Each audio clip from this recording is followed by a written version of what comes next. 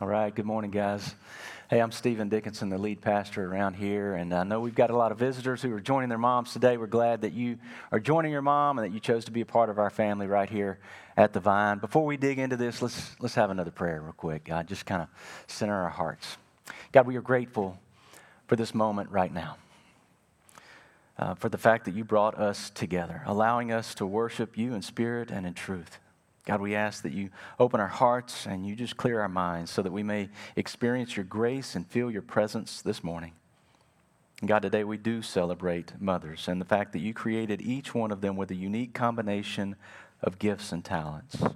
We pray that you give each mother strength, help her to see the cosmic significance in every mundane task she performs. Help her to understand that the most radical world-changing events may be happening unknowingly in her own home. So God, help us to realize what Jamie talked about a minute ago in her prayer, that mothers come in many forms, that they are the women who have nurtured us in the faith or taught us about Jesus, who have prayed for us by the power of the Holy Spirit. God, for those women, we give you thanks. God, we lift up those this morning who don't know you at all, those that are just trying to do life on their own and discovering that it is impossible without you. Just draw them close to you so that they may discover new life in Christ. Be with those that are hurting this morning, those that are broken, those that are down and confused and emotionally worn out. Do with them what you do best, God. Give them rest, give them peace, and heal them. God, we thank you for calling us into your ministry of reconciliation. Help us to be effective and efficient in making disciples. We thank you for Fellowship Bible Church and Pastor Jason. We ask that you use them to glorify yourself right here in Cabot. And God, help us to partner with them in this endeavor. God, this morning we ask that you speak to each and every one of us in clear and certain terms so that we know, God, that it's not me doing the talking, but it's you. In order for that to happen, God, you got to get me out of the way. Just hide me behind the glory of the cross. And now, God, just hear us as we pray the prayer that Jesus taught his disciples when he said, Our Father, who art in heaven, hallowed be thy name. Thy kingdom come, thy will be done, on earth as it is in heaven. Give us this day our daily bread, and forgive us our trespasses, as we forgive those who trespass against us. And lead us not into temptation, but deliver us from evil. For thine is the kingdom, and the power, and the glory forever. Amen. Amen. So we are now in our fifth week of this series, A New Reality, or the book of Colossians is what we've been going through. It's a small letter that the Apostle Paul wrote to the new believers in Colossae to help them understand how Christ should be reshaping everything in their life. So he's explaining that a personal relationship with Jesus is more than just a ticket to eternal life, that it should be transforming our life that we're living right now. And so this letter is sort of a list of principles for Christian living. And last week, Paul focused on family dynamics and relationships and how we should love and honor and respect one another. Regardless of your specific role, whether that's of a husband or a wife or a child, Christ expects us to have a higher family IQ than the rest of the world. And if I had done a little better job of planning, I would have used last week's scripture today because I really could have done some Mother's Day stuff with that, but it didn't work out that way. If you didn't catch last week's message, you can grab it on Spotify.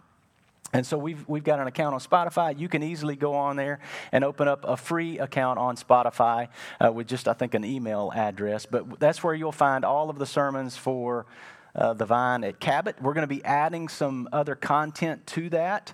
And so you just keep that app kind of close and handy and accessible to you, and you can hear all kinds of good stuff on there. I think we'll have some trainings and some other devotionals and the sermons and things like that. So keep an eye out for all of that. But last week, we saw where the Apostle Paul seemed to kind of take a turn in his conversation, but we discovered that he was actually just narrowing his focus from the community really to the family.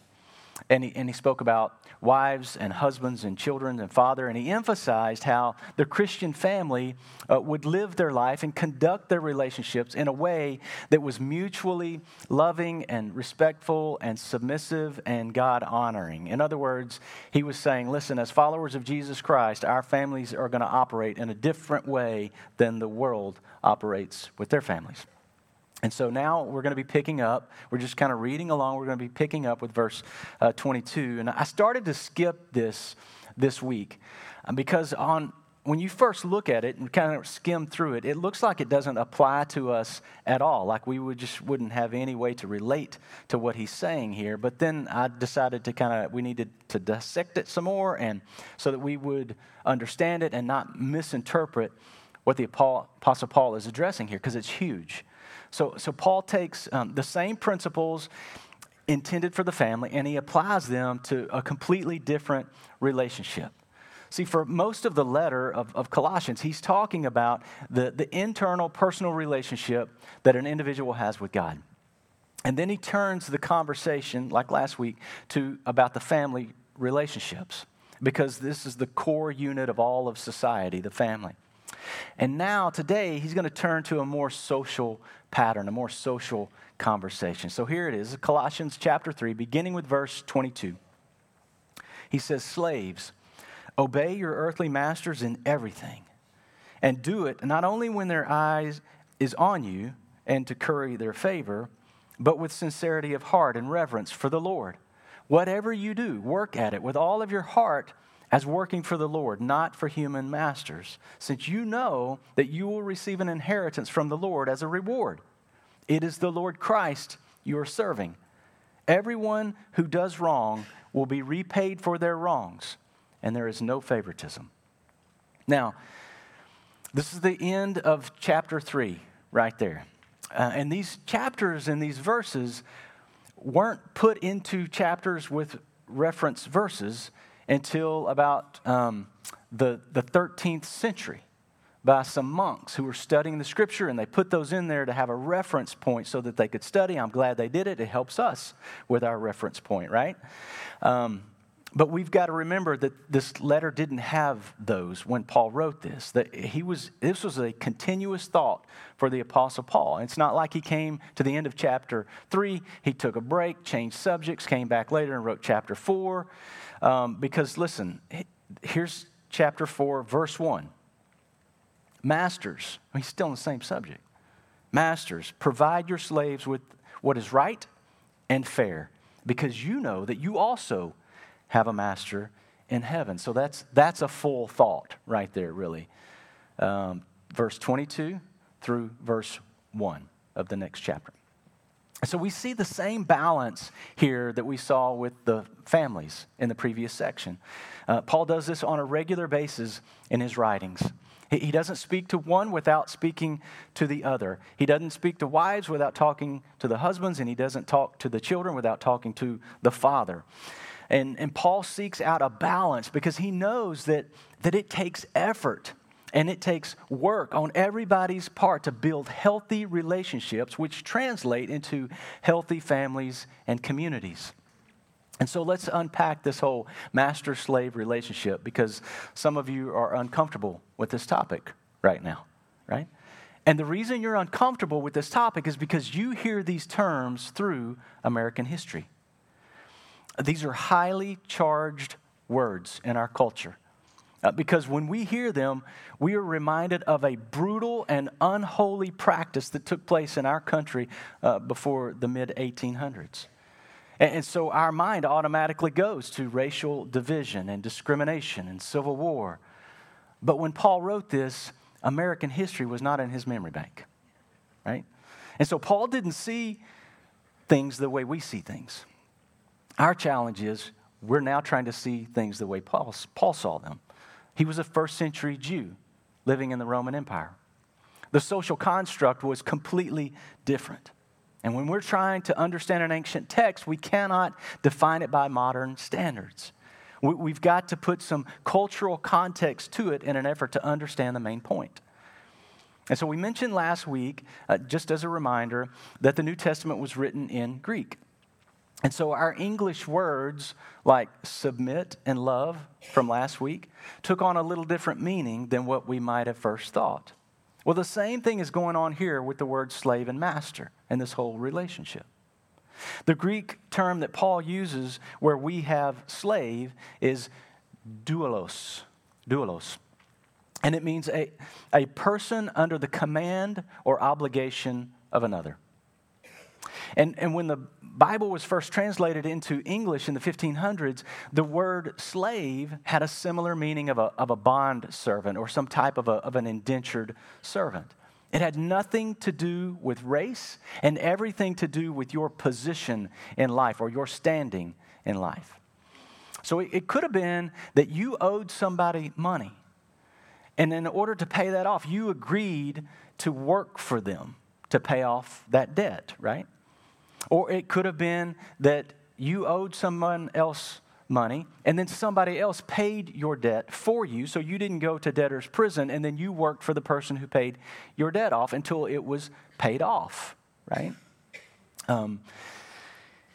During the time of Jesus and during this first century, whereas the church was developing, the research says that up to 1/3 of the Roman population were bondservants or slaves.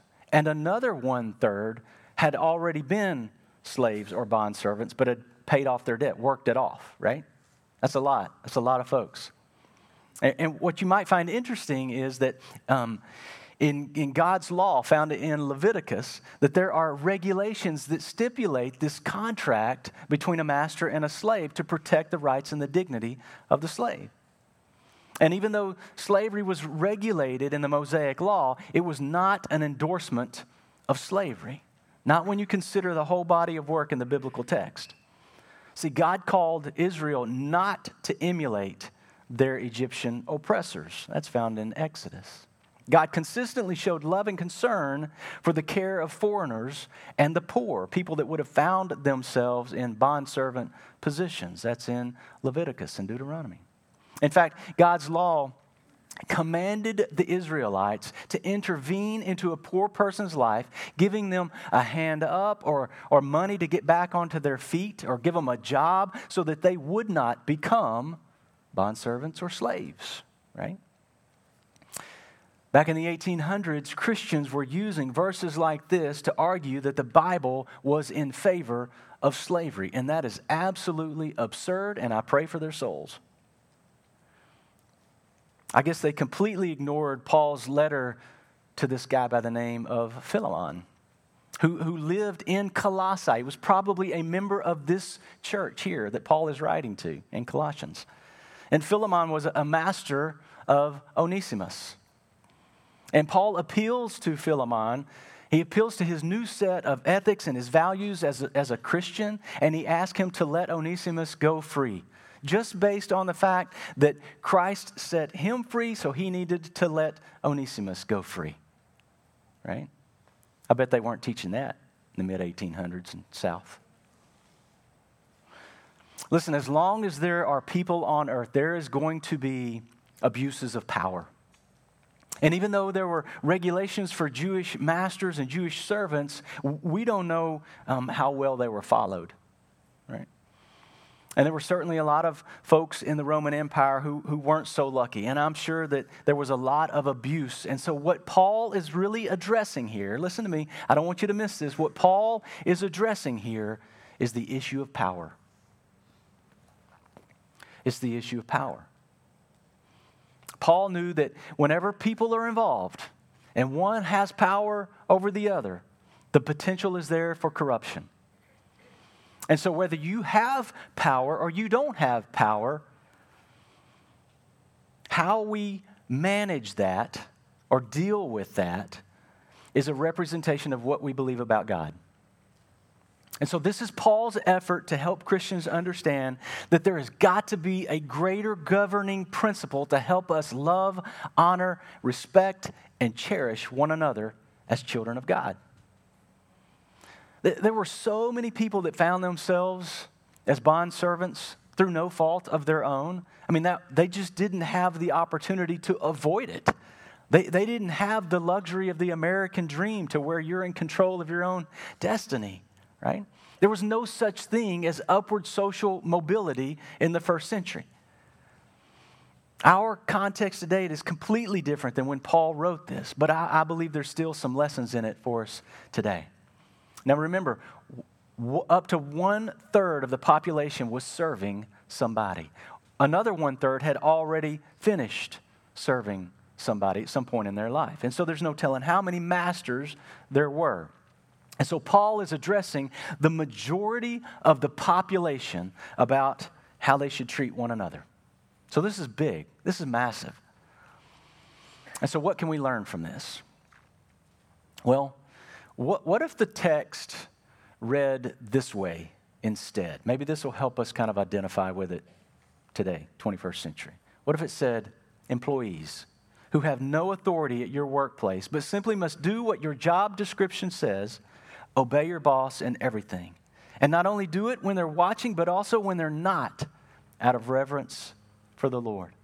And whatever you do, if you're mopping the floor or digging a ditch or changing diapers or analyzing data or flying an airplane or greeting people at the front door, work at it with all your heart as if you were working for the Lord, because He's going to reward you one day. That reads a little differently, doesn't it? You may struggle all your life working for another person, but you will one day receive an inheritance from your Father in heaven. So many Christians today see their job just as a job. It's a paycheck, man, you know. It's what I do to get a little income so I can go buy the things I want to buy. But what if the people of God viewed their vocation or their job in such a way that they were doing the work of the Lord?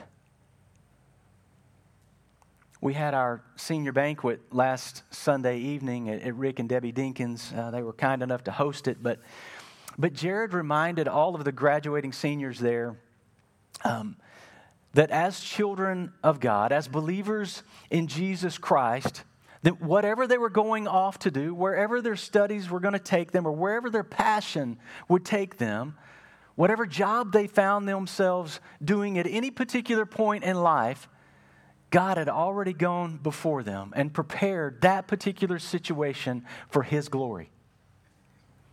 In other words, we don't believe in random. No matter what position you find yourself in today, we know that if we work at it as though we were working for the Lord, we will receive a reward. Somehow, somewhere, someday, along the way, and afterwards, we're going to be rewarded. It may come in the form of peace, may come in the form of joy. Who knows what God will do in your life? In Paul's day and time, servants were not entitled to any inheritance from a wealthy family member. So from a material standpoint, these bondservants or these slaves, they had very little to look forward to in life. And yet Paul encourages them with a reminder that this mortal life is not where our real rewards are going to be given. God's inheritance, our eternal dwelling place with Him, will far exceed the trials and limitations of this life.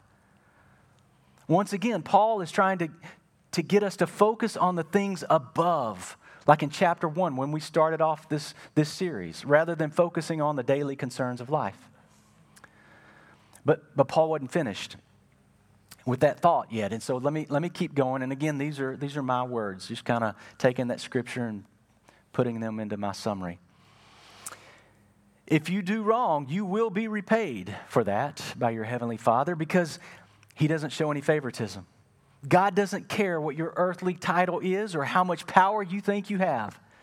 If you're the boss, if you're the teacher, if you're the supervisor, if you're the parent, if you're the one in charge, you better do what is right and what is fair, because the reality is you serve Christ. Do you see what Paul is doing here? When you read this from a first century context, you realize that Paul is doing the exact same thing with slaves and masters as he did a few verses earlier with women and children. He is making the point that whatever hand you've been dealt in life, you play it and you make the best of it for the glory of God. But if you're the one with the power, you have got to understand that you have a master in heaven that will hold you accountable for what you do to those whom you have authority over. Paul wants us to understand how to use power, but also how to respond to power the way that God wants us to. Somebody is always going to be in a position of authority over you. Everybody has a master. But you're also going to find yourself in a position of power over somebody else at some point in your life. And the thing that's going to set you apart from the rest of the world is how you use your power or how you respond to power. If you're a parent, you've got power. If you're a teacher, you got power. If you have people that report to you, you have power. If you have an office, you have power. If you're a customer that a business depends on, you have power. At some point, on some level, we all have power. And the Apostle Paul is teaching us how we exercise that power will be judged by God, because ultimately, He's the master of us all. Right? I recently came across a Gallup research poll that they did. I think it was 2022, so last year, 22. But the title of the article was "Job Unhappiness is at a Staggering All-Time High." Here's a quote from it. It said, "In the U.S. specifically, 50% of workers reported feeling stressed at their job on a daily basis. 41% is being worried, 22% sad, 18% angry. The number one reported cause of dissatisfaction with job experience is characterized as unfair treatment at work." So the lack of culture that emphasizes respect and community and contribution acknowledgement. Unfair treatment includes many kinds of workplace issues, from mistreatment by coworkers, inconsistent compensation and corporate policies, and biases and favoritism. You know what all these environments lack? They lack this biblical principle that Paul has laid out to us right here. Those in positions of power are not using it in a godly manner, and those who don't have any power are not working for the Lord. They're working for a boss they can't stand and a company they don't believe in.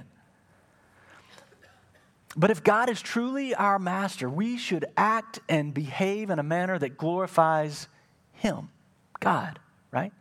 And when we do that, our perspective on life changes. Our perspective on relationships changes. Our perspective on work and our job, it all changes.